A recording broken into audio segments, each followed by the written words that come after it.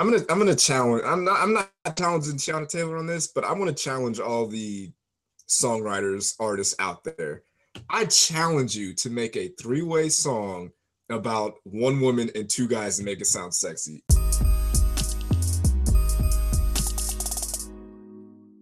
Yeah, what's up, everybody? Welcome back to another episode of the Committee Podcast. We have our special music edition this week with our usual suspects, and we have a special guest this week. So I'm going to let everybody introduce themselves.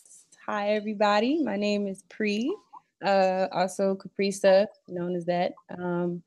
Graduated from Howard 2015 and am a current creative content director as well as an artist. Currently working with Cozy Girl Squad, which is a great creative collective focused on women of color in streetwear because we don't see enough Black women in streetwear. Aside from that, just moving to Atlanta soon to get my artistry started, get the career going, and just budding, getting things rolling. Avid music listener, obsessed with music, and yeah, that's it. What's up, y'all? It's your girl, Summertime Sai. I am also a hip-hop journalist, owner of the Mixed Up Review. Probably, I guess I'm a usual suspect now. So follow me on Twitter at Summertime Sai. That's Summertime Sai. This is Marcus Sniffles from Twitter. I stand proudly and remove my hat for the Rough Riders anthem.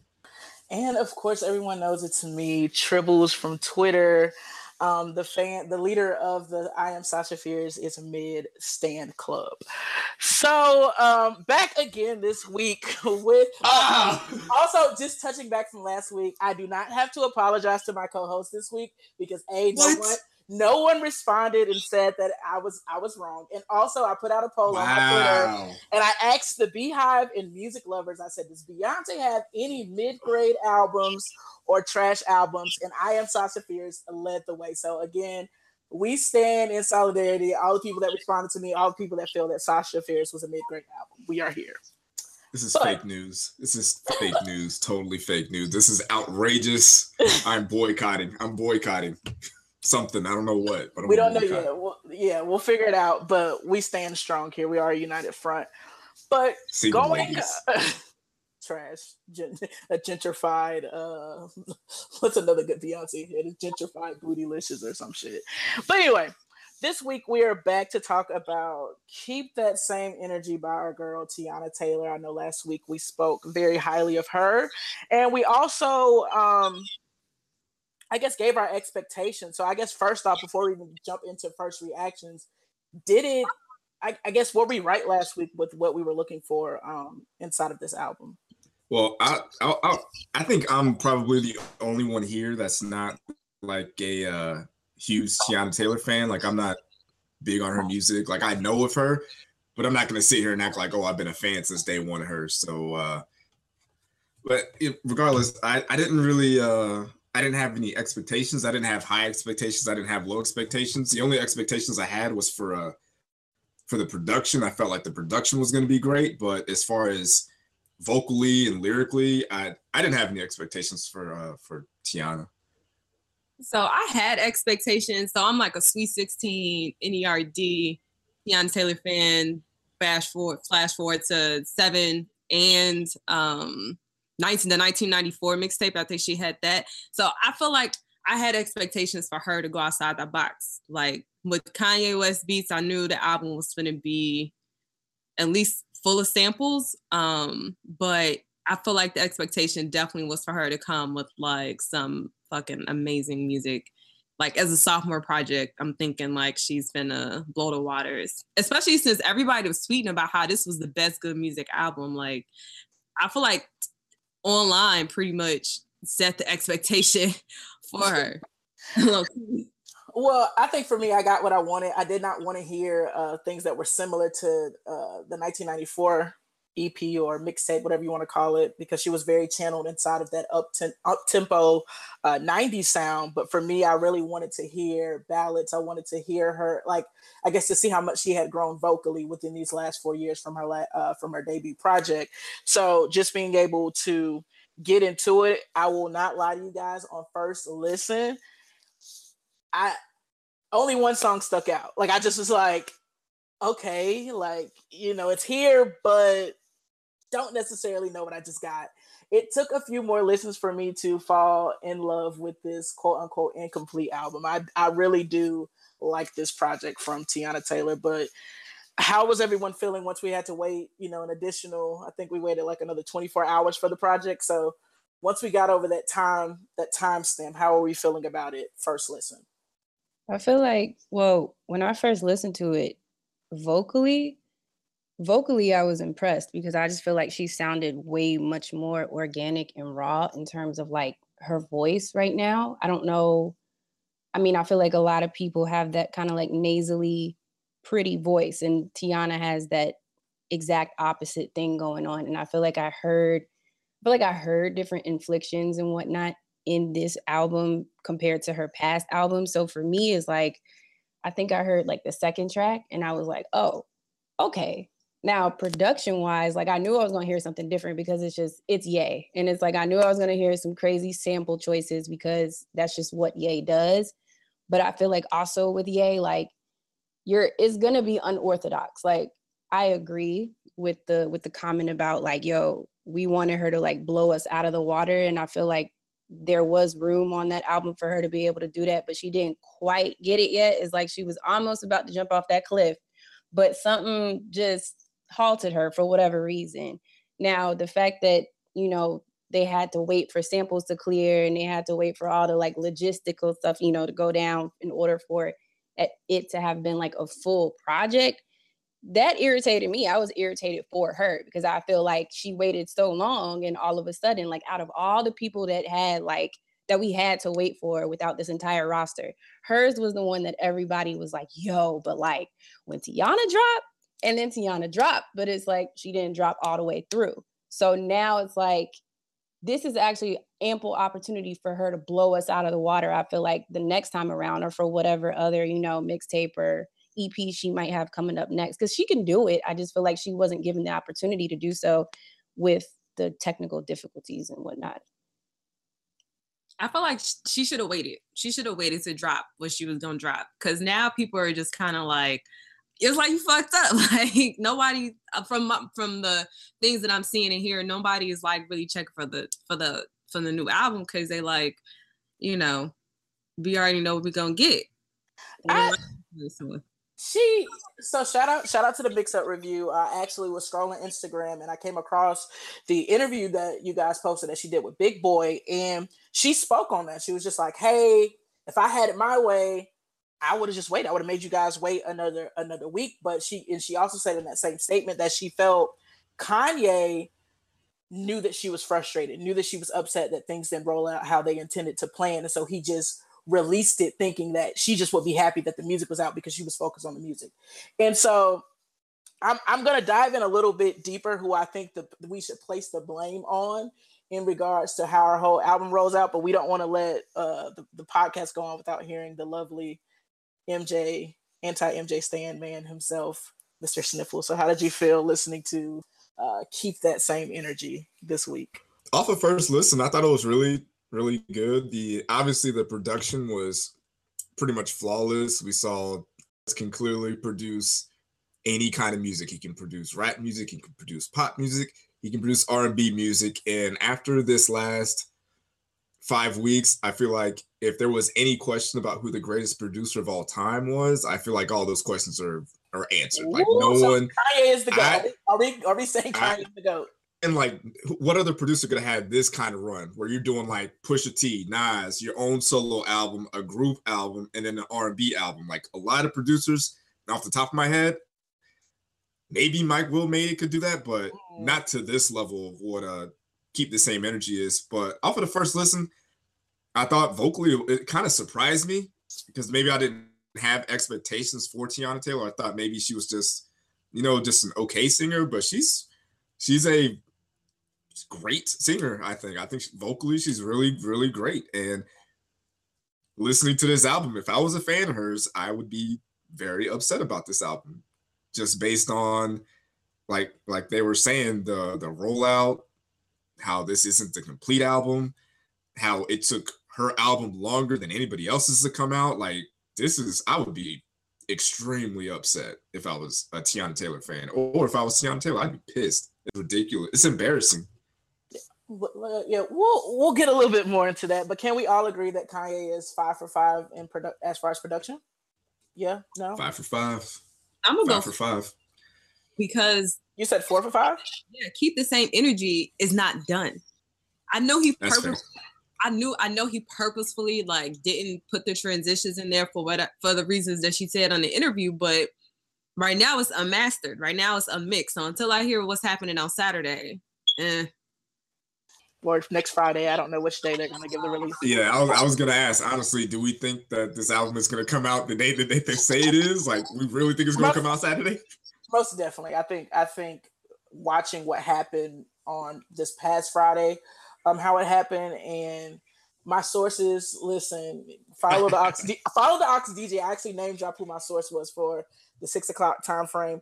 To me, it just was a lot going on internally. I think, again, let me just pause before I go into the rant that I had a little bit later. Can we talk about favorite tracks really quick? Caprisa, how did you, I guess what stood out, and then what are the songs that you're going back for to listen once you replay this album? Gonna Love Me is gonna be played the most from me, probably like the next few weeks, because once I love a song, like I can't stop playing it. And Rose in Harlem for sure. No Manners, Issues, Hold On. And aside from that, like those are really the ones that I play the most. Like the Never Would Have Made It one, I like it, but I don't love it just yet. It's something that has to grow on me. And then the Work the Pussy one, it was kind of just like, I feel like when we do hear the completed album, I would hope that there's a transition sequence in between those two tracks, because I feel like it was real, like, I was like, okay, so we was just never would have making it, in gospel. We was in church right, for a little bit. We was in church for a little bit. Now we're back in the strip club. What happened? And then all of a sudden it was like Work That. I was like, wait a minute. So is this like a Vogue track? Because it sounded real Vogue-ish, and Yeah. I was like, okay. But I was like, wait, now you can really tell that there's some pieces missing to this project. So I totally agree with the whole idea of I gotta hear the whole thing like when it's re-released to get a full idea of what's going on. But as of now, those are my favorite tracks. Sniffles, what you got? I'm gonna go with Gonna Love Me. I feel like that was the best song on the album. Production wise, it was the sample, everything about the song worked. Her vocals worked. It was a smooth song. I could really feel it. I will give Tiana Taylor credit for the last song, because as far as R&B artist goes, I don't know how many people could pull that song off. Just from what I know about Tiana Taylor, how she's like a legit model, right? Like she does like runway stuff and like videos. Yeah. Like she's a dancer. Like she legit does this kind of stuff. So she wears the whole like the whole voguing thing, walking the runway. Like I can see her doing that song. Like even if it wasn't hers, that's a song I could see her doing. Like dance moves or whatever, a commercial, whatever. So I think that's one of her. I don't know a lot of R&B singers that could do that, but Gonna Love Me, I feel like is the best song. It's my favorite song. I think with the last track, Work This Pussy or That Pussy, whatever, WTP. I think that track was her dedicating herself or dedicating the sound to some of the listeners that I feel like a lot of R&B artists they draw back from. They tend to have, a lot of fans in the LGBT community, but they don't necessarily cater music to them. And I think with the sound of that track, that's definitely ballroom, on the scene, voguing, death drops, like all that. Like when I heard that song, that's immediately what I knew she was going for that fan. So I think that, again, like you said, that was a big risk that she took sonically on that album, but I think her fans, especially in that lane, in that realm, they definitely love it and they respect her for it. I feel like, sorry, go ahead. Go ahead. I feel like that's kind of like an ode to like her Google Me days, because when she came out on Sweet 16, she had that vibe to her where she was in Harlem and she was cooling it with her friends, and her friends were of the LGBTQ community.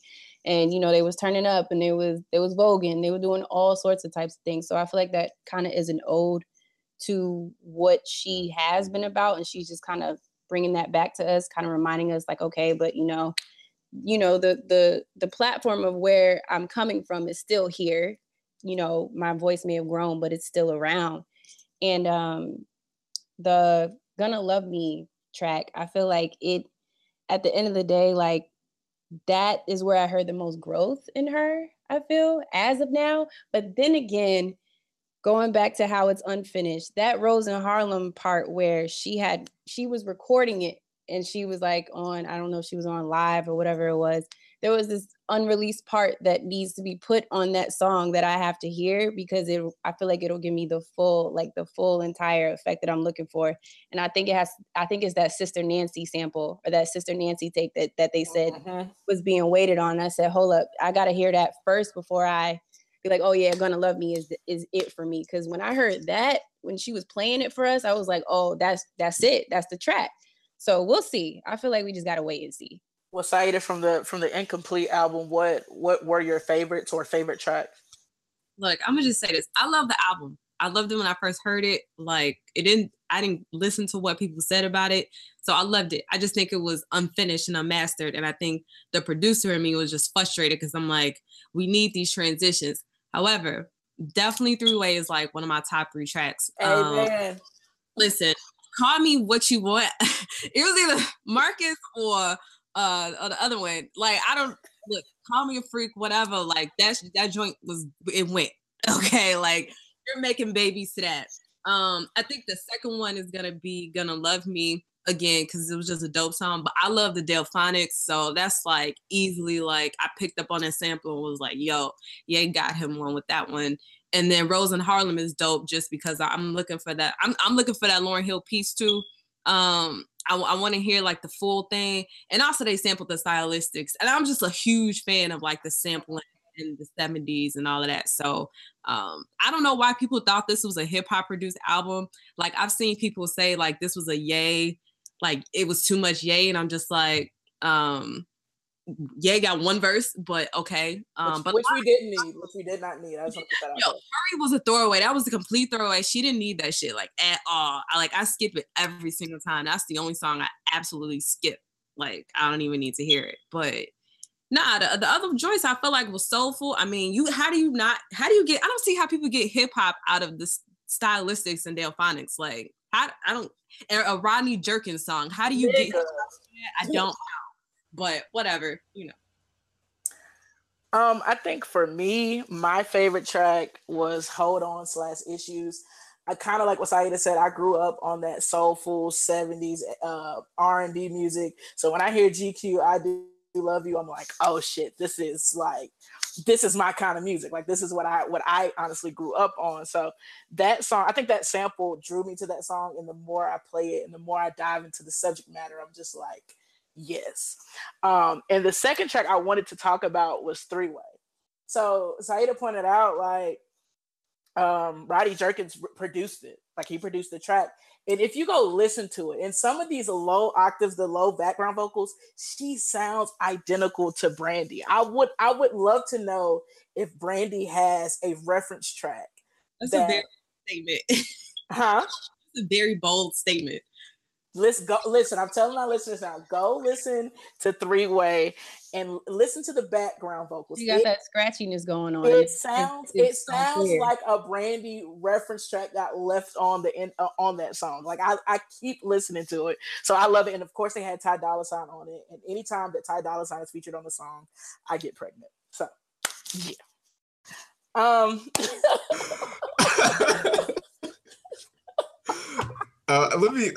I'll add something to the.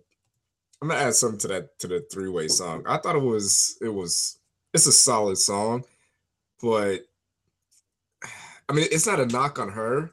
It's kind of a little bit cliche, I think, that kind of song, because it's like, I mean, that's nothing special, right? Like, everybody has like a song kind of like that. But she confirmed that she's done what she says she does.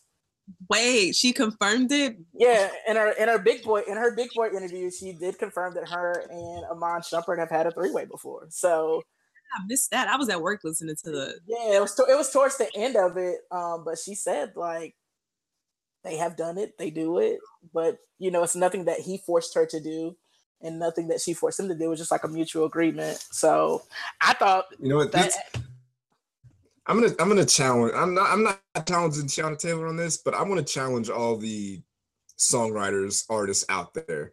I challenge you to make a 3-way song about one woman and 2 guys and make it sound sexy. I challenge you to do that, because there's someone there are women out there who want that, easy. who want a song like that.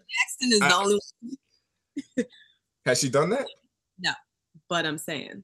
I'm putting the challenge out there. I'm putting a challenge to any artist, any songwriter to write a song like that and make it sound sexy. Because I mean, how many times we're gonna hear the cliche 2 girls, 1 guy song? Like, try something different, be innovative, push it forward, take it to the next level. I dare you.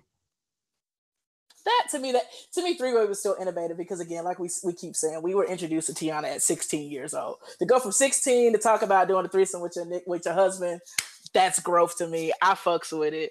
But let's talk about what we've been trying to avoid this whole time. Did the delay release of this album, of this incomplete album, hurt Teyana Taylor? And should she think about departing from the Good Music fam, the Good Music collective? I have my thoughts, which I'll share a little bit later, but I would love to hear what you guys think about it. I feel like no, because of the simple fact she came out on that Big Boy. But yeah, no, she prided herself on being loyal. And if you're gonna say that you're loyal, then don't be like LeBron or KD or whatever and switching. Like, be loyal, stay where you at. I mean, this don't have to be her last album. So even if this, you can always come through with another banger. I mean, if you're a fan, you're gonna be a fan of the music. Like, okay, your artist was late. You're gonna get over that. Like, if the music is that good, I'm getting over that. Like, period. Well, I know, avid person that's gonna disagree with you, so I'm gonna let him go second. The anti-Michael Jackson fan himself, Marcus Sniffles. What do you have to say? This is garbage. This is absolute garbage. Teyana Taylor is a very talented individual. She's a great singer. She's proven on this album. She's proved to me that she's a great singer. I saw her in the Fade video. I know she can dance. She's got a reality show. Apparently, she's an actor. She has everything you can want in an artist except big name recognition. She's not the biggest star out there right now. She's not Nas. She's not Pusha T. She's not Kanye West. She's not Kid Cudi. And for whoever is in charge to push this album, this incomplete album, to push this out late, like how do you put out an album that's not finished and it's late at the same time? If you want to push out an album that's late, at least have it say be complete. Like, okay, this is why it's late. It's because we were finishing it. It's late for no reason. It wasn't done. Who's in charge here? Terrence, are you running things or are you just an empty suit? What are you doing? Why are y'all putting Teyana on the phone? Why are they putting Teyana Taylor on the back burner? Well, what other label is she gonna go to that's gonna appreciate her? Got the question written on my paper. Any label. She does. What label? I don't know what label. I don't. Rock Nation, man. Rock Nation has Rihanna. Rock Nation has Rita Ora. They have a roster of R&B artists that they're not promoting. Now you can dump. Let's go. Okay, now if I could get Teyana Taylor and all I had to do was dump Rita Ora, I'm dumping Rita Ora. Like, let's come on, Rita Ora. But they've already effectively showed that they're not promoting new talent. At the same time, I mean, she and Rita is kind of pop. I mean, Teyana's like, I want to be R&B. This is my lane. And I feel like Kanye is one of those labels that she can be under that's going to allow her to do the R&B. I mean, people say what they want about the production being hip hop, but the album is not pop. It's R&B.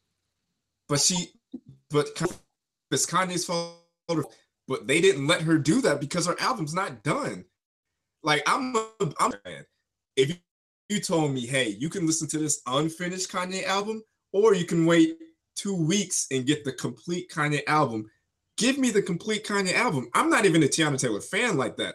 But if I'm pissed off for her. Like, you can tell she's obviously And the fact that they didn't even consult her, they didn't even talk to her before putting out this half-ass album. Not saying the album, like sonically, vocally, all that. Not saying that that's half-ass. I'm saying the fact that they're saying there's missing verses from songs, there's missing interludes, there's missing tracks, and it sounded kind of out of whack when you go from Never Would Have Made It to Work That Pussy. There had to be some other steps in there, and there's probably like 2 or 3 songs that help you get to that. Okay, we're leaving church. Let's work and get to the strip club. Like there was something missing there, and for them to push out an artist. Look, that should just been the last song. That's a good closeout song. Like after that, I don't want to hear nothing else. Like, what song are you saying? Are you saying "Work This Pussy" was a good album closer? No, Never Would Have Made It, because it's like it's the upbeat, positive. Like I made it, so I can agree from a business perspective. Like at this point, the credibility and the trust of good music as a whole is at stake. I mean, it's one thing to be like Kanye, but it's another thing for fans to look at the label like they completely dropped the ball. So I can get with that sentence. Not gonna lie. They dropped the ball. For me, a lot of. No, I was just saying. For me, a lot of people dropped the ball. It wasn't to me. It's not just Kanye. It's not just Pusha T. Tiana's a part of the blame, and I think the biggest blame. And I didn't realize that I was a part of the blame until I watched that Big Boy interview. It's the fans. Tiana, like honestly, in my opinion, Tiana should have held that album. She should have never put the album out. I tweeted maybe like by noon that day when the album was supposed to come out. I was just like, I'm frustrated, not because I don't have the album. I'm frustrated because you gave us this timeline and then sticking to it. And then watching her Big Boy interview, it was just like she said it. She said she felt pressured. So imagine what Pusha T and Ye are feeling like pressure. Like people are all in her mentions. Fuck you. You didn't do this. You didn't do that. Blah blah blah. I'm like, at some point, us as fans have to realize like this is their art. This is their work. Like at the end of the day, they're not required. The only person they're required to give that music to is the labels that they got that advance money from. They're not required to give that shit to us. No. That's poor leadership. That's poor leadership. That's poor leadership. It's poor leadership, but it's also poor as a fan that you can't say. Tiana could have sent out a tweet that day and said, "Hey, the matter of fact, they did send out a tweet. It wasn't necessarily her, but people in her camp said, yo, certain things didn't get clear." Because the thing about it is, it's not necessarily that the production itself was delayed for the samples. It was her using certain cadences, certain rhymes, certain words in her voices that not her voices, in her verses that needed to be cleared. So why didn't Tiana write something different? Like, you got to put some blame on her. Like she said, you can't put the blame on one person or one particular entity. I think it was a group fuck up, and they have a chance to redo it. My question to you guys is, what's the difference between re-releasing Keep the Same Energy and when we see artists like Nicki Minaj or Ty Dolla $ign release a deluxe edition of an album, and they release the same album and add 3 new songs on it? We saw Kanye do it with The Life of Pablo. He went in and tweaked the album. We saw Black, aka Six Lack, go and do that with his Free Black project. It's happening. What to me, regardless of do I think the rollout was poor? Yes, it was absolutely poor. But in my opinion, it helps Tiana. Why? She's getting sympathy listens. People are paying attention who probably wouldn't have paid attention. The I Hate Kanye stands are throwing her name out there, so she's getting a little bit more exposure. To me, the once they update this album on Friday, it's not going to be a new album. It's not going to be a new pocket. The streams that she accrued from Saturday up until they re-release will still count. And to me, that's gonna help her streaming numbers compared to what she did on a great release with a lead single, a video, a star-studded features, and she only managed to push out 24,000 in her first week. So this shit is helping Tiana. Again, it's unfortunate how it happened, but this is not enough for me to abandon my label and to shit on my head people. Dude, at the end of the day, they're not gonna abandon Party Next Door every time Drake shit on him and release some shit as soon as he released some shit. It's every label has like that thing about them that people can't stand, but people are still gonna continue listening. Like, a consumer is going to be mad, but they ain't gonna be that mad at the end of the day if they want to hear some Party and some Drake. I hear that all the time.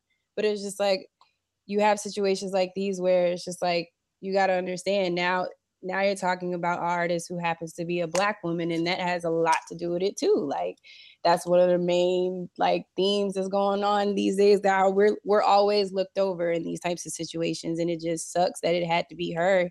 And I agree with that fully, but I feel like she shouldn't leave at all whatsoever. I feel like she found her niche, and I feel like sometimes even when you find your niche, like you gonna fail at some points, but at the same time, like you have that chance to make it. Like the thing is that she didn't fail because of anything that she did. I don't want to say she even failed, but this is not on Tiana. This is on the label. I'm not gonna let the label get a pass on this. I'm not letting them get a pass on this. It's not a this pass, is not the but fans' she has fault. something to do to it. It's everybody's fault. It really exactly. is. Nah, her name is on the project, so it's like she kind of okay.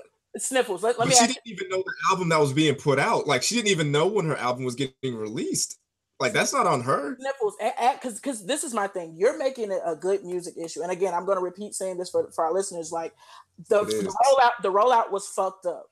But name me one viable project, R&B project, and not from an R&B/pop star. I'm talking about an R&B project of true R&B that had a traditional rollout that helped them that we can talk about today.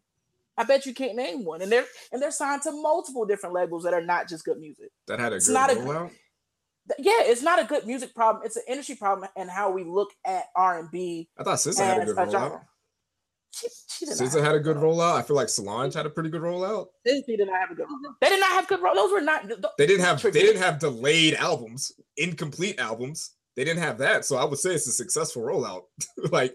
I think a delayed rollout doesn't make whether it's a delayed rollout or not doesn't make it successful. My thing is I don't even think it being delayed is that big of a deal. But if you're gonna delay the album and not give me a complete album, then what was the point of delaying it? If you're gonna delay it till it's done. Don't give me some half-ass album. You watched the same interview I did. She told you she felt that it was the pressure of the fans that led Kanye to drop that album, because you could not tell me on Twitter whether you wanted the album or not that she was not the talk of the town for 24 fucking hours. You cannot lie and tell me that. I'm not saying that you don't take into consideration what the fans think, but you can't make career defining decisions based on what people on Twitter are saying. Because I guarantee you, if you search Beyonce's name right now, I guarantee you there are people saying, Beyonce, where's your solo album at? Where's your next album? She just put out an album like less than 2 weeks ago. Fans are already clamoring for more. And that's the thing with fans. We always want more. We're always going to want another album. But give us the album that's complete. Give us the project that you want to get. Give us your art. West. This is Kanye West. You have but who's in charge? Is Pusha T in charge? Kanye West. So what does Pusha T do? Are you just a figurehead? Or are you actually the president? Have you heard Pusha's past interviews where he said literally, even with that album artwork conversation, he was like, I did not know that was going to be the album artwork until Kanye told me that was going to be that. That man is who's in charge. So it's like you have to think about his characteristics and his mannerisms as to how these things are being put out. Beyonce is totally like privacy. Like, you ain't gonna know nothing until I want y'all to know something. That's how B is, and that's how her fans have had to learn her and are still learning her in some cases. But in this case, you have to think about Kanye. Kanye loves his damn fans at the end of the day. And what has he been doing now? He's been on Twitter and he's been going on these rants, and he's been more transparent, and he's been more social in terms of reaching out towards his fan base. And I'm pretty sure he thinks of his fan base as not only just his, but his entire rosters. So when you think about people pressuring him, I'm not surprised that he did something like that at all whatsoever. Kanye's the same man that scrapped his whole fucking album because of a TMZ interview. So you telling me that he didn't look at Twitter and was like, oh shit, come on. So what is the point of Pusha T having that title of being the president if he controls nothing? You have no say over your own album. You have no say over if your artists are putting out complete projects. And so let Kanye West be the president then. Let him be in charge. You just be an artist. You just rap about drugs, rap about slinging weight. Just rap about that. Don't come out here in front of me in interviews talking about, oh, I'm the president of good music. I run good music. No, you don't. You're just a figurehead. You're an empty suit. You don't deserve the title of the president. Just be an artist because you don't run nothing. Kanye West is in charge, not you. I can't wait till Jay Prince run up on you. I can't wait. I mean, because Kanye is founder, and then it's like, yeah, I'm president. I'm in charge of. That means nothing. It means nothing. But if someone is in charge of creative direction and creativity in all of these products in general, which has been said in many, many different types of interviews from many of these different artists, and it's just like, what at the end of the day, what he says goes. When founder steps in, that means at the end of the day, it's worked so many times before. I'm gonna go for it again. This is the method to their madness. Like every label has their own. Kanye West is Jerry Jones. He's just getting in the way of other people trying to do great things. He's a meddling owner. That's what he is at this point. Someone needs to get Kanye West in check. We're gonna because he's messing up Teyana Taylor's career. We're gonna check out the Dirty Bird Nation report, also on the committee podcast for football. Saeed, what were you gonna say about this whirlwind of conversation we're having? No, I was just gonna add on to that about the hierarchy of like business in general. Like if Kanye is the founder and Pusha T is the president, I mean, there's still a hierarchy that happens within that. So, I mean, the president does a lot of things, but he still doesn't make the final calls. What does he do? Every album has been late. He turned in an album. He released an album that was incomplete. There are 0 visuals for this Teyana Taylor project. There's 0 visuals for Ye. Kids See Ghosts, no visuals. Nas, no visuals. They just did a Daytona video. They're like, what are they doing over there? Put out like maybe Beyonce has spoiled me, because when Beyonce puts out a project, it is complete and there's usually at least 1 or 2 visuals in the bag. And all of that pressure that artists feel from us fans about where is it and where is it now? I mean, it's just like we're contributing to the problem of keeping the same music. Thank you. Okay, like, but we're not going. Can I marinate on the music first before I get a visual? Sometimes I don't want a visual. Sometimes I just want to marinate in the music. Like, let me enjoy my music, and then cool. If you drop that video, I'm there. What? Oh my God! But we're not. But we're not going anywhere. We're not going anywhere. We clamor every music from our favorite artists all the time. We're always, where's new music? Where's new music? Where's new music? That doesn't make it right. We're good. That doesn't make it right. It doesn't make it right, but that's what it is in the internet age. That's what it is now. But that doesn't make give it right. Give me a complete project. That's all I'm asking. I feel like that's not too much to ask. Give me a complete project. Give me a finished product. Don't give me some half-ass, not completely done. All the samples ain't clear. We got to cut some verses. Some beats ain't on there. Don't give me that. Like, what am I going to do with that? Like that's like going to your grandma's house and she cooks you half a meal. You don't want half. You want the whole thing. But that's not going to be enough to make me stop going to my grandmama's house, though. I'm not going to stop going to my grandmama's house because she gave me one uncooked meal. Like, nah. But here's the thing. Here's the thing. You can ask your grandma for a meal. You can ask your grandma for a meal every day. And you gonna keep asking until you get it. So like, say if you go to your grandma's house every day for 2 months talking about, yo, where's the meal, and she ain't got it, after those 2 months, guess what you're gonna do for the next 2 months? You're gonna keep asking until she gives you what she gives you. She's gonna give you something that's worth waiting for. Us as fans, we got to get over that. If you're a head of a label or a founder of a label and you're looking at Twitter and they're like, yo, where's my album at? Where's my music at? You need to step up and be a leader and take charge of your business and release finished product. You cannot look to fans and Twitter to run your business. That's bad business. You're going to go out of business doing that. You're going to go broke listening to every Tom, Dick, and Harry on Twitter. Like, come on, guys. Like, come on. That's what they're doing. Kanye West is looking at Twitter like, oh, I need to drop this album even though it's not finished. I need to get this out right now. Come on. Like, that's irresponsible. If I was Teyana Taylor, I would seek legal action against Kanye West or Pusha T. I would call my lawyer and see if there's anything legal I could do for them. Because this is ridiculous. Go ahead, Saida. Even with a bad rollout, she's still a top charting like album this week. She's still number 2 behind Everything Is Love. Thankfully. Everything Is Love. But even with this really trash rollout, which I think everybody can agree with, it was trash. Everybody was pissed. Music is music. I mean, this isn't a pop. This isn't a piece of candy. Like if it's good music, you can listen to it at any point of time in your life. When you done being mad, what people gonna do? Go back and listen to the album.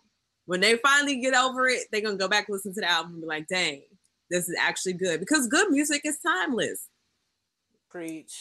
Thank God she put out a great album. Yeah, no, if this album was average, Woo. Woo. A lot of people do that though. Like she would have went back to the drawing board and she would have still been with Good Music and she would have came out with another project when she was good and ready to. I feel like according okay, to her, but she didn't do that now. According to her Twitter had it been worse than what it was. According to her Twitter, she's going to drop a new album in 4 months. So I don't know the validity in that statement, but she tweeted it. It's on her verified account, so I just have to go with what she said. But I guess now that the Good Music Project series summer June month is complete, or somewhat complete for the most part, we still have a re-release coming on Friday or Saturday. How are we ranking these Good Music releases, like 1 through 5? Like 1 being the shit, 5 being it was dope, but as the replay value is not really there. So let's start with Saida. What you feel like? I'm definitely going Daytona first and foremost. I'm actually going with Keep the Same Energy a second because I replayed it numerous times. Crazy that we have a debate about it, but whatever. And then from there, I think Kids See, it's a toss-up between Kids See, Ghost, and Yay. Like, I really haven't replayed either one of those like heavy, so they can either interchangeably be 3 or 4. And then Azir, I'm just like, get the fuck out of here. Like, I have not replayed that shit at all. Okay, Sniffles, what is your order of Good Music? You know what? The more we talk about this, I'm putting the asterisk by Keep That Same Energy because it's not complete. It's not done. It's not a finished product. You're gonna rank with what you got. You get what you get. I'll still rank it, but just know that there's an asterisk by Keep That Same Energy. Number 5 is Yay because I haven't listened to that since. Number 4, Kids See Ghosts. Number 3, Keep That Same Energy with an asterisk. It could move up to number 1 if they would give us a finished album. Number 2 is Nas. Number 1 is Daytona. Fire Pusha T. Okay, Mr. J Prince, he is available. I'll forget his location soon. Free, what are your top 5 Good Music projects? Bruh. Daytona, Keep the Same Energy, Yay, Kids See Ghosts, Nas Your Last.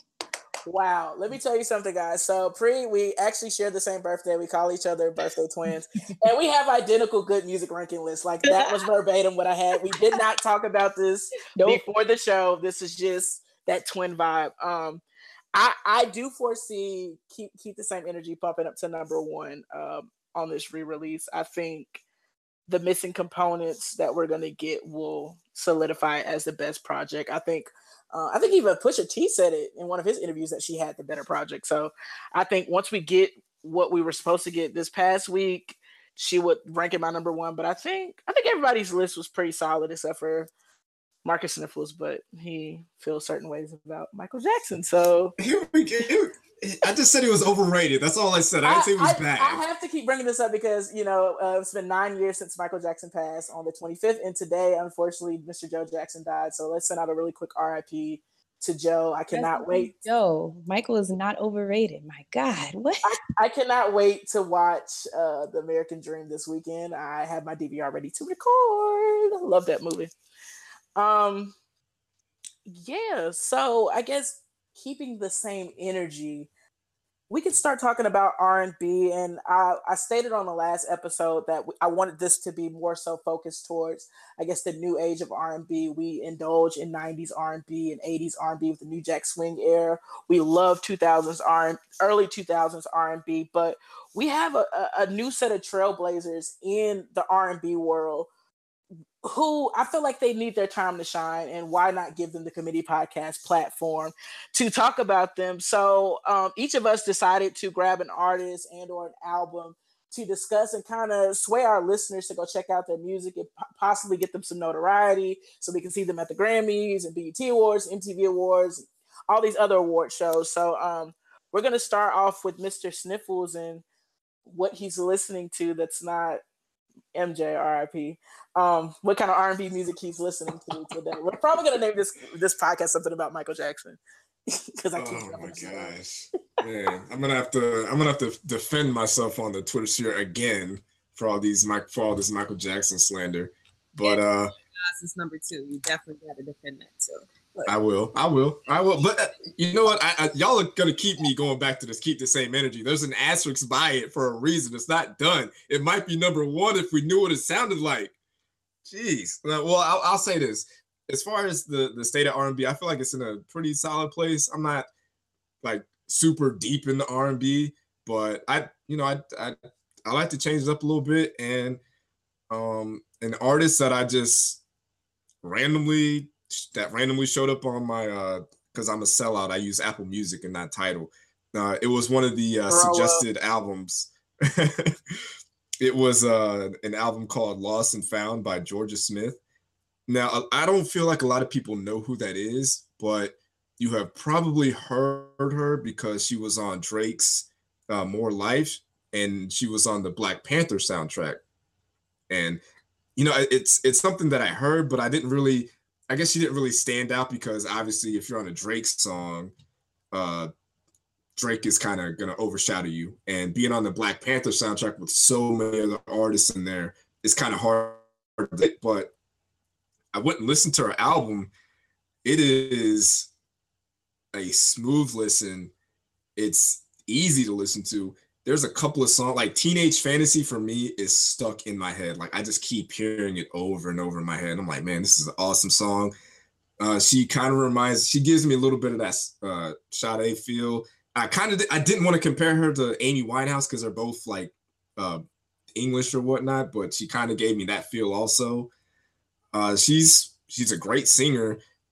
She kind of reminds me of her if her had like more personality to her.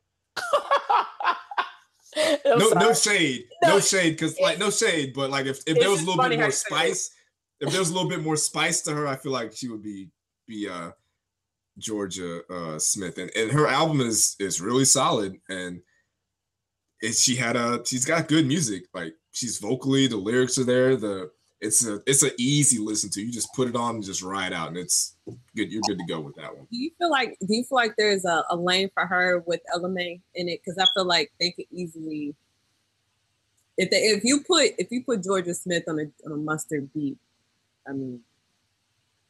Do I feel like she can do like more up tempo songs?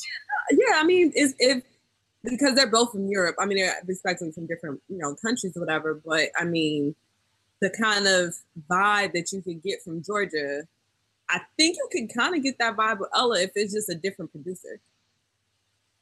So can there be a time where it exists to Ella Mai and Georgia Smith? Because I feel like Georgia's kind of getting overshadowed by Ella right now because of the just. The vibe. I just think with the way music is consumed nowadays, I feel like there's plenty of room for artists to do what they're doing as far as like putting out content, getting streams, getting views. Like if you find someone that you like, it's easy to like we don't have to rely on the radio anymore. You know what I'm saying? Like if you like an artist, you just type them in your phone and you got it right there. You got everything they've ever done. So I feel like there's plenty of room for all artists to cook out here. Pre, did you have a chance to listen to her album?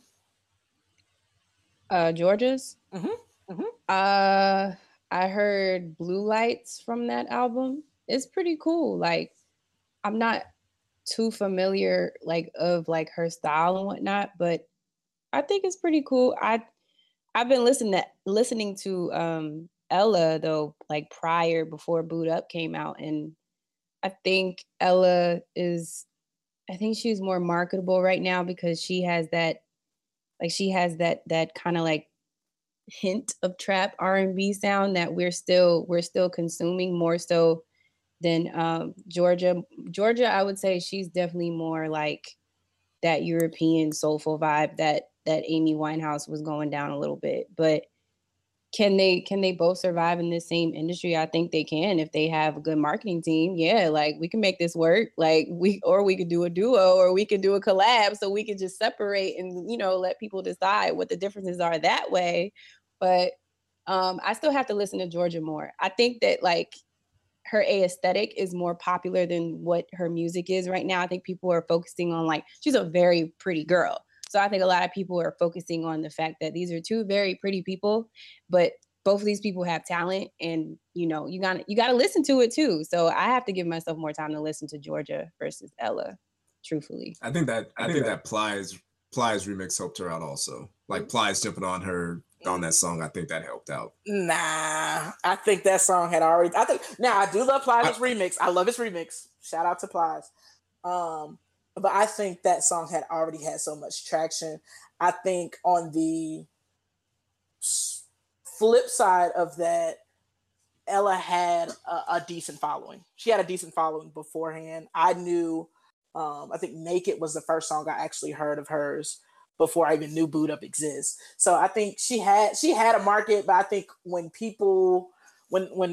Twitter or whoever did it deemed that to be like the nigga anthem, and you see all these grown like brolic men singing Boot Up, it was kind of what happened to Bodak Yellow. Like Bodak Yellow wasn't a bad song, but everyone came together and was just like, oh, this is the shit. And so it kind of gained more traction.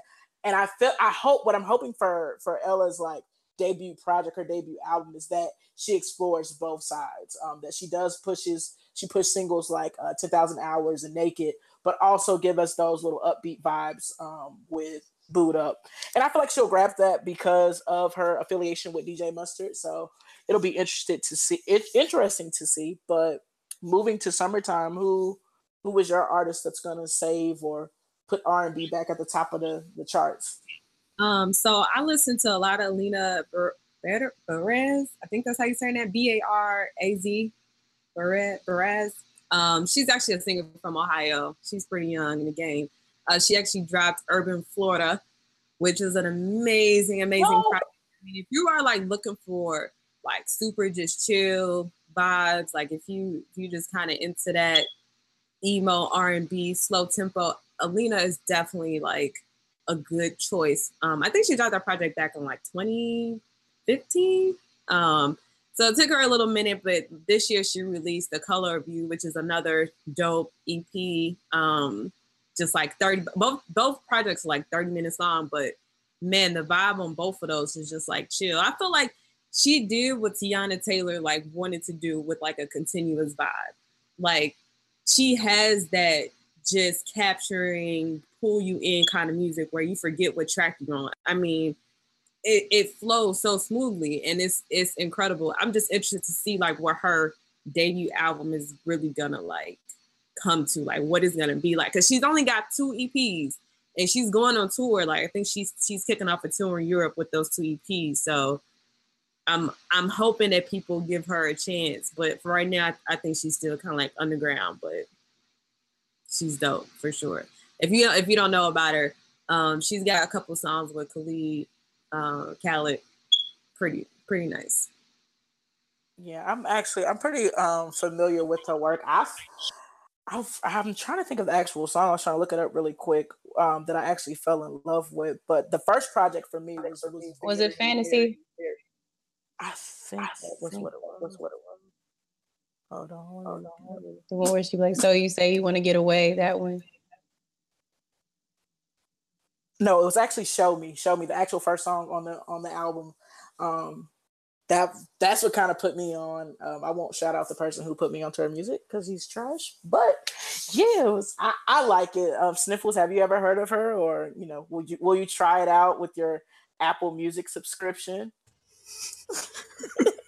Of course, I'm always down to try out new things as far as listening to music. So I mean, I will definitely check out all the artists that y'all have suggested. Sure, I remember listening to some of Ella's song, the girl or her album, the Boot Up Girl.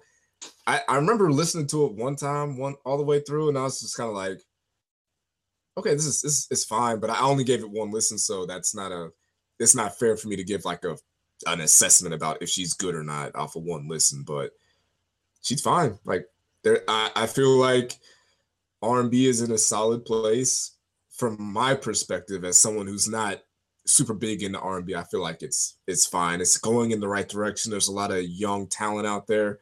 You look at Georgia Smith, Ella, her, SZA, Daniel Caesar.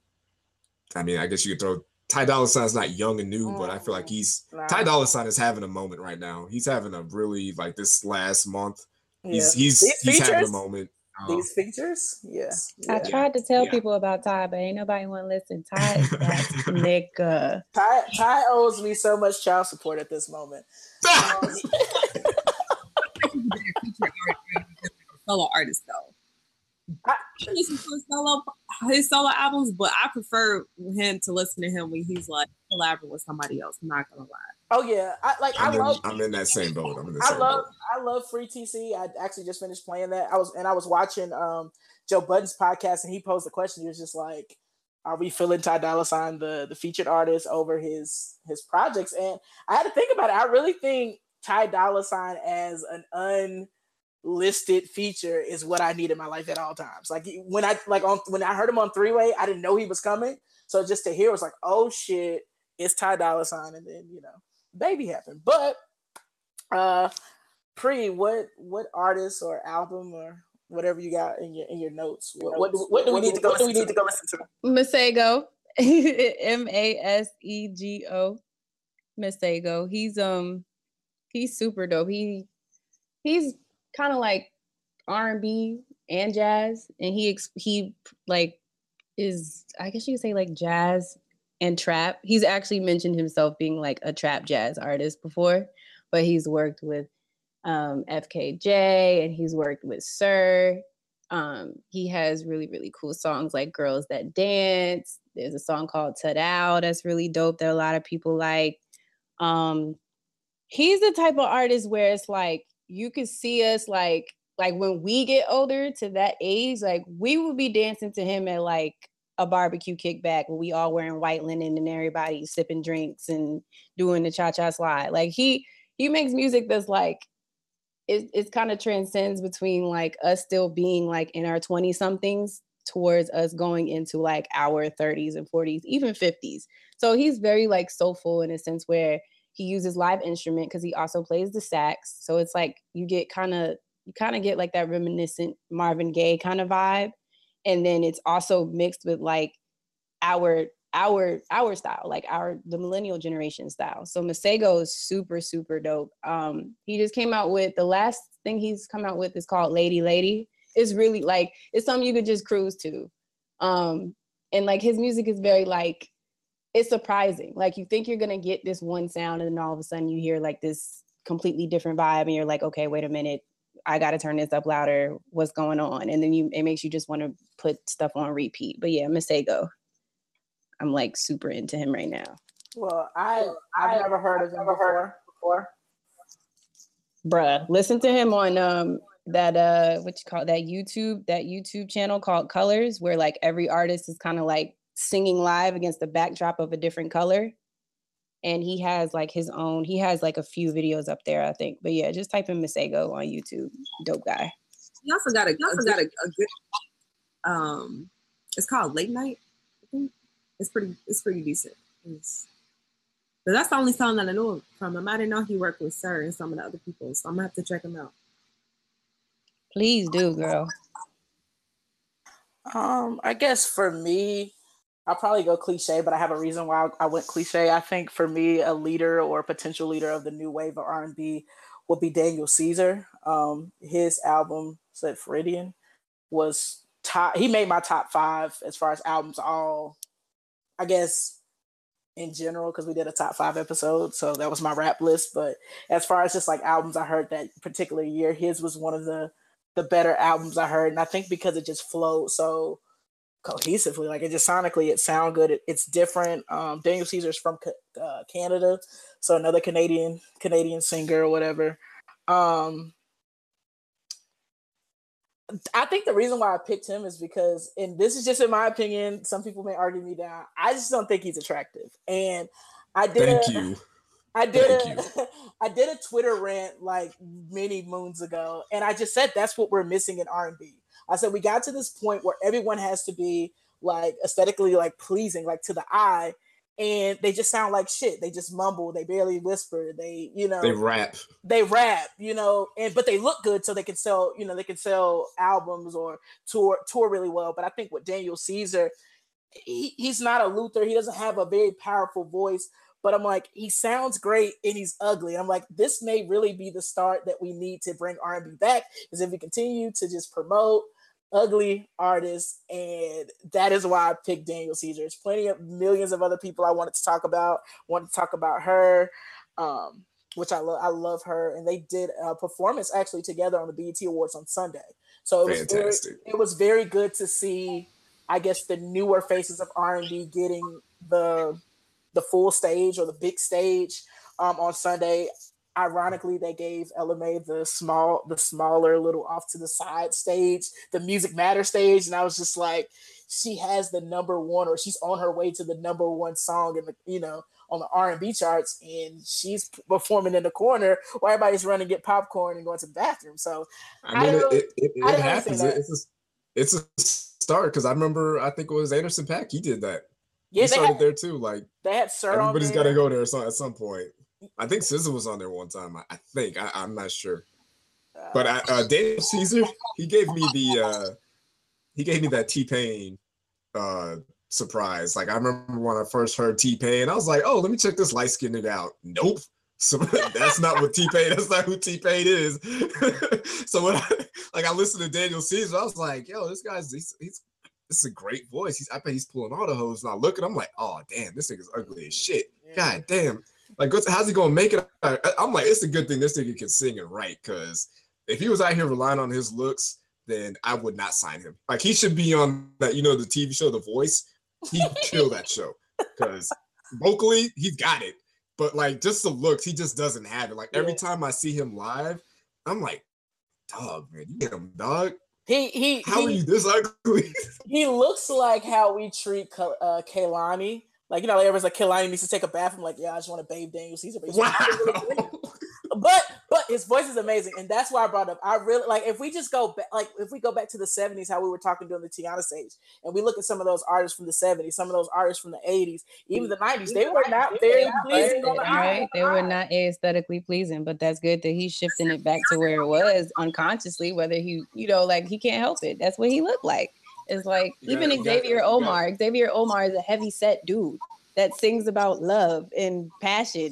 And everybody expected Xavier Omar to be like this light-skinned singing dude, like, it's just crooning over the speaker. No, Xavier Omar is the heavy set dude. Like, he like a regular that you could just be like, oh, what's up? Like, let's kick it. We cool. Like, I like it. I think it brings humanity, like, back to actual music.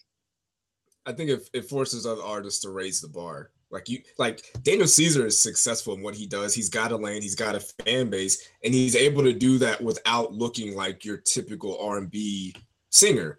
So he's showing you, like, hey, there's still people out there that care about vocals. There's still people that care about R&B and not the next big dance track or the next big, oh, I'm singing, but I'm really rapping, the R. Kelly thing. I'm kind of done with that little whole thing, the whole rapping and singing. Like, either sing or rap.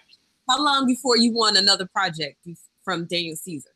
Because I know that question is going to come up real soon, because you give me now, niggas. I always want something back to be honest, I think for me, like, when I get a good project that I don't have to skip tracks to, I'm more so like, I can go maybe 2 or 3 years. And then I'm going to start looking for you at least do some features. Like, at least give me some features to feed my soul. So 2020. I want like a mini EP this winter. Damn. Some small. Wow. Some like 3-4 tracks. I could do that and then hold me over, and then I'll wait for the rest. But yeah. Daniel Caesar seems like them type of niggas that likes to experience life for a little bit before he like gets back into the studio to do stuff. I feel like he's kind of one of those guys. Like, he needs to just live a little bit and then like go out and see the world, get some new life experiences, and then get inspired by something and then come out. Because this album that he put out, Freudian, like, he can live off of that for a good 2 to 3 years. Like, he's got some timeless songs in there. And then he put out an EP before that where he did a cover of Kanye's Streetlights. If you haven't heard that, listen to that song, because he crushed that shit. Like, it's one of the better covers that I've heard. Like, it's damn near better than Kanye's version, which is saying a lot. Wow. So Summertime, what do you feel about, the whole get back to not being the finest thing walking, but vocals.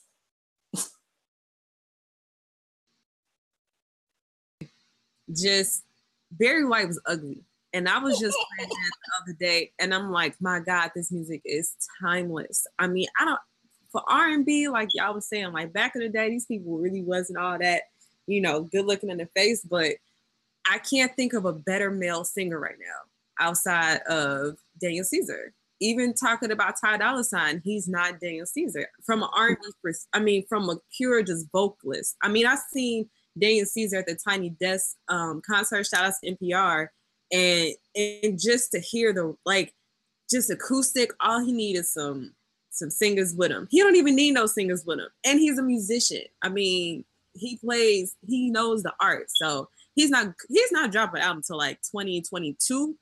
He's not dropping an album no time soon though. I definitely if you can pull up a stool and have like a guitar and a piano and just sing, like, you got me. Like, I'll support that all day. Like, I appreciate artists that can still do that. Like, I understand you want to have like the big radio songs, the pop songs, the dance songs, but can you turn the lights down, have this small intimate crowd, get like, 100 people together, sit down on a stool, pull out a guitar or sit at a piano and just sing to people and still grab them and still move them? Can you do that? If you can't do that, then I don't want to, that's where my Michael Jackson is overrated comes from, because I don't feel like he can do that. I don't think he can do that. But like, if you can do that, I will support that, and I will put you up on a pedestal, because I feel like being able to do that might be even more, that shows more talent to me than just getting in the studio and them being able to work the vocals so you sound like a better singer than you actually are. Because if we're keeping it a buck, there's a lot of studio singers out there that they sound great in the studio. SZA. Hey, we're right there. We on the same wavelength. We know what's up. So, but then you hear them live and you're like, yo, you do not sound that good. You sound kind of whack right now. And I feel like Daniel Caesar is one of those artists where it's like, he sounds great in the studio, he sounds great live. Her surprised me, because I was like, oh, she's not as great a live singer as I think she is. But then I saw her, and apparently she can play the guitar too. So I'm like, yo, she's got star power and she's got talent. Like, her and Daniel Caesar are probably going to be at the forefront of this next wave of R&B singers. I just hope he doesn't let the criticism of how he looks get to him. Because how old is he? Is he young? He was born in 95, so whatever age that makes him. Young as hell. That makes me feel really old. But like, that kind of stuff can get, especially as an artist and you're trying to please people. I speak on behalf of other people who might feel this way. Like, you want people to love your music, but you also want people to love you, and not talk just about the negative stuff. But like, nobody wants to be known as the good singer, but he ugly. Like, that kind of low key kills you. Like, you have to be a really strong person to take that. So I just hope he has that kind of, strength, and he's able to realize that he is still good at what he does without the negative criticism and all that about how he looks, because niggas is ruthless out here. Oh, most definitely. I like to point out what they did with Musiq Soulchild. I think it was the Half Crazy video, and they had him remove his glasses, and we saw that his eye wasn't going the right way. And that was an eye opener. That was an eye opener for me. I was like, whoa. I really think that's what killed his momentum, because at that point he was on like album 3, and I think quietly, and shout out to the Black Music History Month little challenge I was doing, I actually put him as probably one of the most underrated R&B artists, because he had a long ass run, a good strong run, and in my opinion he revealed the eye, and next thing I know he was rapping, he was wearing like a whole jean outfit with a jean hat, a lot of shit went on, and I think it had something to do with the revealing of his eye. But moving forward to our last topic, and kind of keeping the same energy with R&B, Mr. You're Hiding a Child, Aubrey Graham, Canadian's own Drizzy Drake, is releasing Scorpion on Friday at midnight. He actually put a time stamp on his via his Instagram, but I guess it's been confirmed that it's going to be a double disc. So a little Nelly Keith Sweat, not Nelly Keith Sweat, Suit Sweat, and who did one recently? Oh, Future with Hendrix and Future. So a double disc side. We're thinking it's going to be R&B and hip hop. Some of the alleged features, a Static Major feature. Let me see, 2 Chainz and Offset, of course, Lil Wayne. Party Next Door is what I'm saying. This is not confirmed. This is just floating around on the internet via some message boards I like to be a part of. So what do we expect from Aubrey? Are we here for Aubrey? Are we just going to press play because we have to review it next week? Like, what's going on? Anybody? I'm not really as excited as I probably once was before Adonitas, before the revelation of you are hiding a child. That really fucked me up, because it's like, Drake, come on, man, you gotta address that. And so I'm hoping that maybe this album will give me some type of closure with that situation, because that's really unsettling to me, especially like going back and listening to some of the lyrics that he's had in his songs, and then you pick up on it and you be like, damn, this nigga's a fraud. But I'm gonna listen to it. Of course, I'm going to listen to it. I'm still gonna probably bang some songs, I'm sure. I don't know how I feel about Drake and R&B, but I'm open. Okay. Pri, what you feel about it? I honestly don't know how to feel about Drake. I'm aware that it's happening, but I'm not amped about it right now. I don't know. Part two? No, not really. But it's just like, at this point, I'm just waiting to see how he's going to further reinvent himself, because I think that's what it is. I think I'm kind of just waiting in the wings to see how he's going to reinvent himself this time, like musically and like theme wise.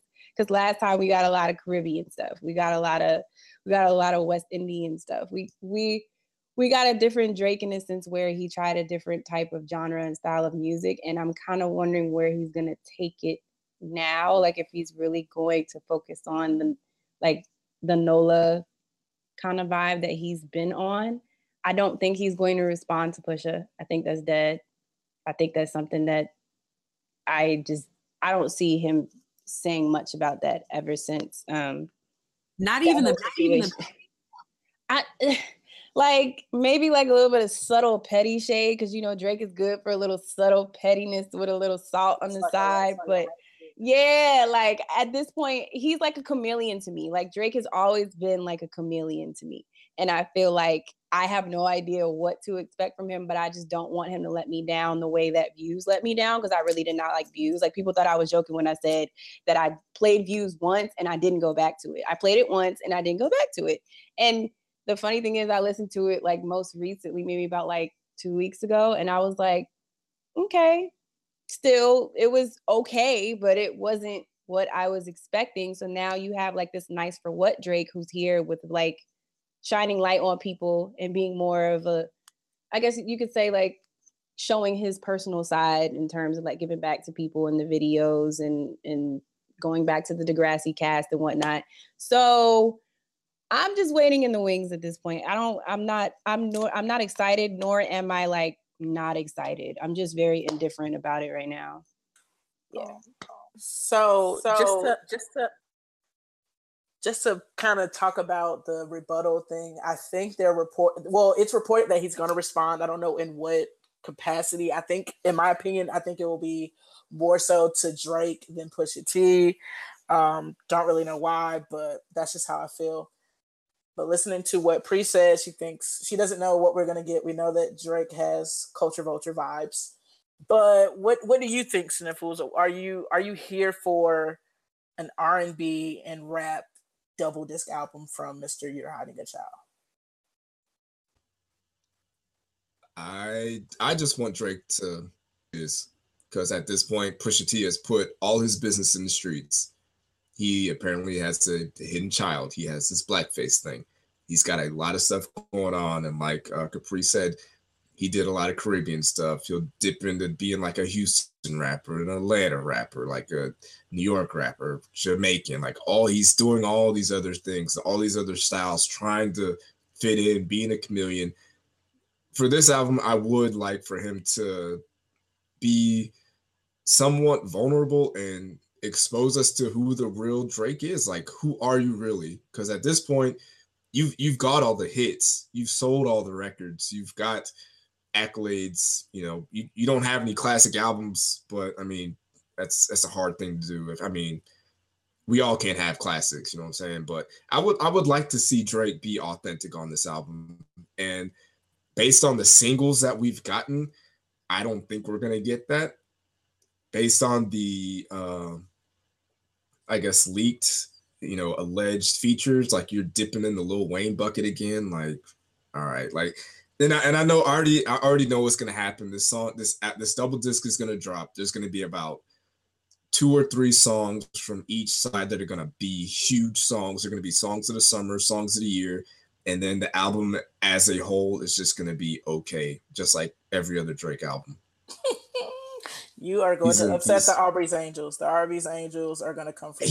He makes really good music. He just doesn't make classic music. Now his classic album is going to be his greatest hits album when that drops, because he's got some nigga got some hits. He drops that. Woo. I feel like I agree. I feel like if he somehow, like, in a good way exploited himself on that album about like the child and like the baby mama and kind of shed light on that, he could work that in his way to really like get people to kind of people on your side again. Yeah, to sway, because it's just like at the end of the day, Drake is kind of looked at as like the sweetheart rapper in a way, because it's like he has these moments where he goes in, but he also has like that emotional side, as we all know. And it's just like, I feel like in this case, if you play chess correctly and you expose just the right amount of that truth that we got from Pusha already exposing you, then all right, cool. Like, I can't do nothing but respect you for you like taking it further and telling your own truth. Like, isn't that what you're supposed to do? You're an artist. Like, that's what you're supposed to do. But I mean, like I said, it's all up to him. It's what he wants to do.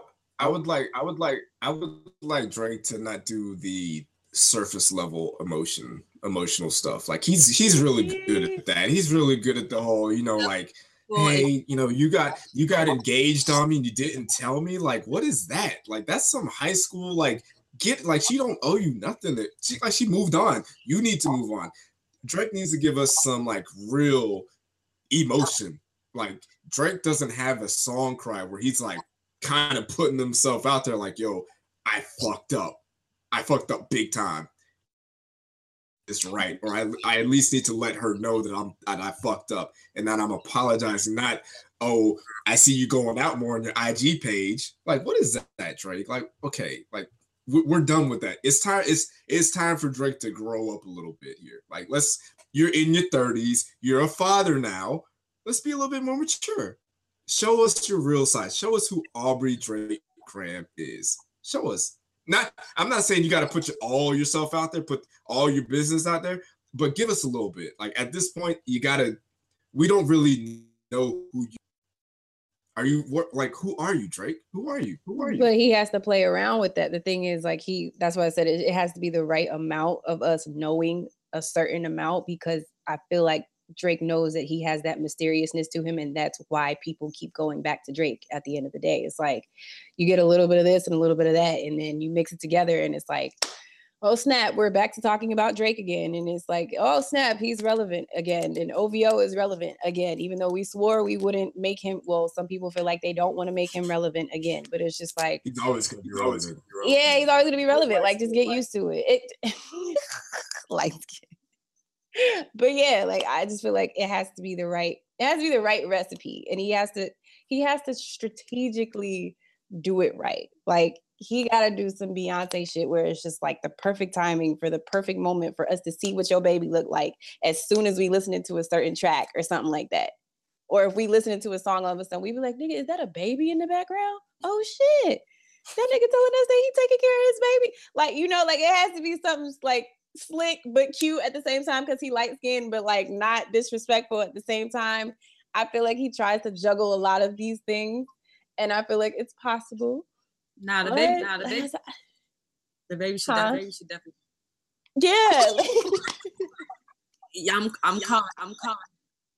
Adidon has a future.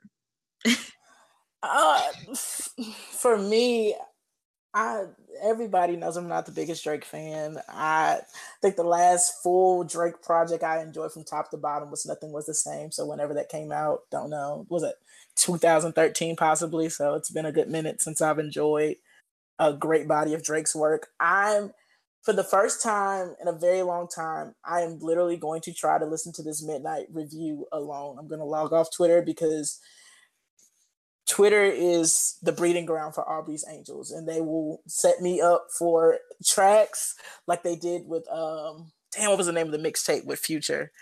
Oh, dog, that was so trash. Oh, that mixtape, I fucked around and let Twitter like tell me what to go listen to, and I just was like, this is what you niggas go up for? Like, this is what I'm missing out in the Aubrey's Angels, Stan newsletter? Like, this is what I'm missing? This is not it. So I'm really going to try to step away from the timeline, step away from my personal feelings about Drake, and listen to it for whatever it's worth. Whatever he gives me, I'm not going to try to compare it to Nothing Was the Same. I'm not going to compare it to Take Care. I'm just going to listen to this album, give my honest feedback on it, and we're gonna have a good time next week discussing Scorpion. Hopefully I can get through both discs within this time frame, just because I've been catered to via good music with these short projects that I can listen to multiple times and come up with a good ass like reason why I like it or why I dislike it. So did you guys see how allegedly Chance the Rapper is going to come out with his seven track album with Kanye? Did y'all hear about that? Yes. Let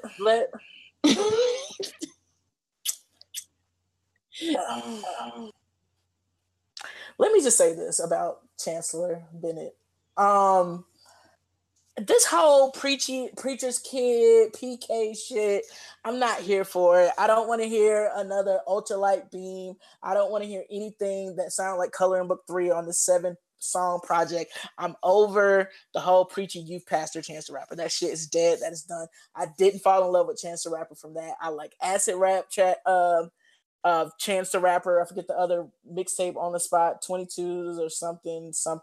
Whatever. It got that 22 song on there and Hey Ma's on there. That's two of my favorite Chance the Rapper songs. I want to hear acid rap Chance. I want to hear Chance who takes experimental drugs and talks about them. I am tired of the youth pastor Chance. So if this Kanye project is going to sound for youth pastor Chance, the only way I will consume it is if you guys want me to talk about it, but I'm going to pass on it. There I said it. So, yeah. I mean, you're going to hear Chance the Rapper just because he's an industry plant and their music is played everywhere. So yes, shout out to all the IPs.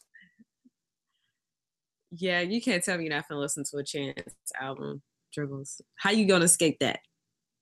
I'm telling you, like, I enjoy Coloring Book. Don't get me wrong, I enjoy Coloring Book, but like pressing play on it and knowing what I knew about Chance before, I'm just like, what the fuck is this? Like, do I have favorite songs on that album? Do I listen to certain cuts on the album? Yes, but I'm like, the Chance I fell in love with, this Coloring Book, this is... You can listen to it and hate it, or you can listen to it and love it, but either way, you're gonna listen.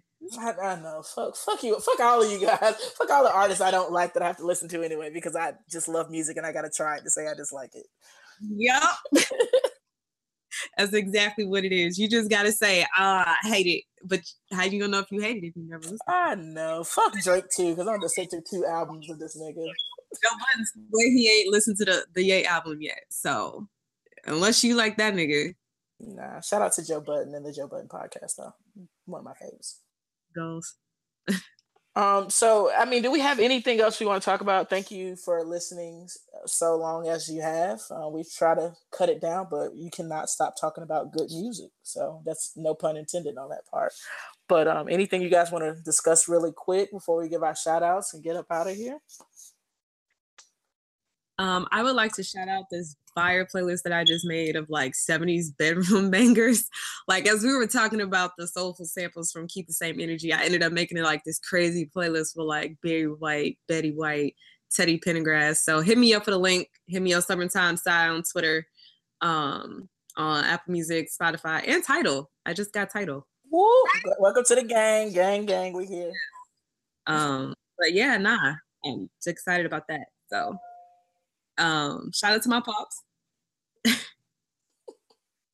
Just because I let anyone name, but you know. Pri, you got some shout outs for us?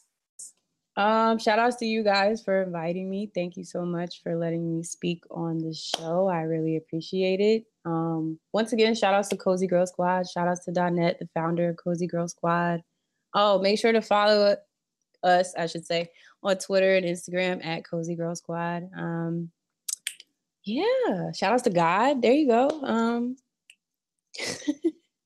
And shout outs to Black people and Black music. There we go. All right, Mr. Sniffles, what you got?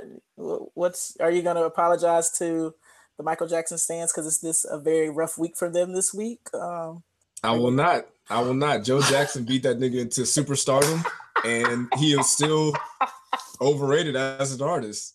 He had a great career. He did great numbers, but he is overrated. I'm sorry. I know his dad just died, but I'm sure he's wherever they're at. He's giving him that 1, 2, 3 with a damn ruler up his ass or some shit. So, I hope Michael Jackson I hope he's well rested and is able to get in step because Joe Jackson will play that shit. Get in line. Get a switch. He had 9 years to get comfortable up in heaven. How do you feel about Prince? Is my I love Prince. We love Prince. Oh, okay. Prince is number one. Prince the GOAT. So that's where we're at on that one. But at this point, I'm getting the petition started. I'm gonna start a movement. We're getting Pusha T fired. I'm sorry. You got to get out of here. You can't be the president no more. You're done. You're done in this town, Pusha. You also love. You're done. You also love I Am Sasha Fierce. So I'm gonna peel it back slow. I'm gonna peel this onion back slow. It's layers to it, Pusha. I'm Googling. I'm getting on the Googles. I'm gonna expose you because you're a fraud and you don't know what you're doing and you're bad at your job. You're good at rapping. You're really, really good at rapping. As far as being a president, you're an empty suit, Pusha. Empty suit, Pusha T. Ain't nothing in that suit. You have no power, no backbone, no say-so. Clean out your office. You're done in this town. Wow. This clip is going viral. This hate that you have for Pusha is just unwarranted, actually. Yeah, it's definitely gonna go viral. I guess my end of the week shout outs. First off, we're gonna shout out to Jay Prince. I had nothing to do with that rant. It was all Sniffles, Marcus _Sniffles on Twitter. Find him, track his IP address, send your goon squad. I had nothing to do with that rant. Shout out to everybody. Make sure you guys check out the Aux DJ on Twitter and Apple Music. We are also on Tidal. We have a Drake The Hype Beast playlist that is slated to get you pumped and excited for this double disc album coming out on Friday. We also just dropped The Best Applies, a Goon and a Goonette version, some of my best work. So check that out. And shout out to all of our great listeners, people who interact with us on Twitter. Make sure to follow Pri on Twitter at KHPRI. Summertime Sci on Twitter, of course, Marcus Sniffles, and it's me, it's _Tribbles. Thank you for listening. We'll be back next week.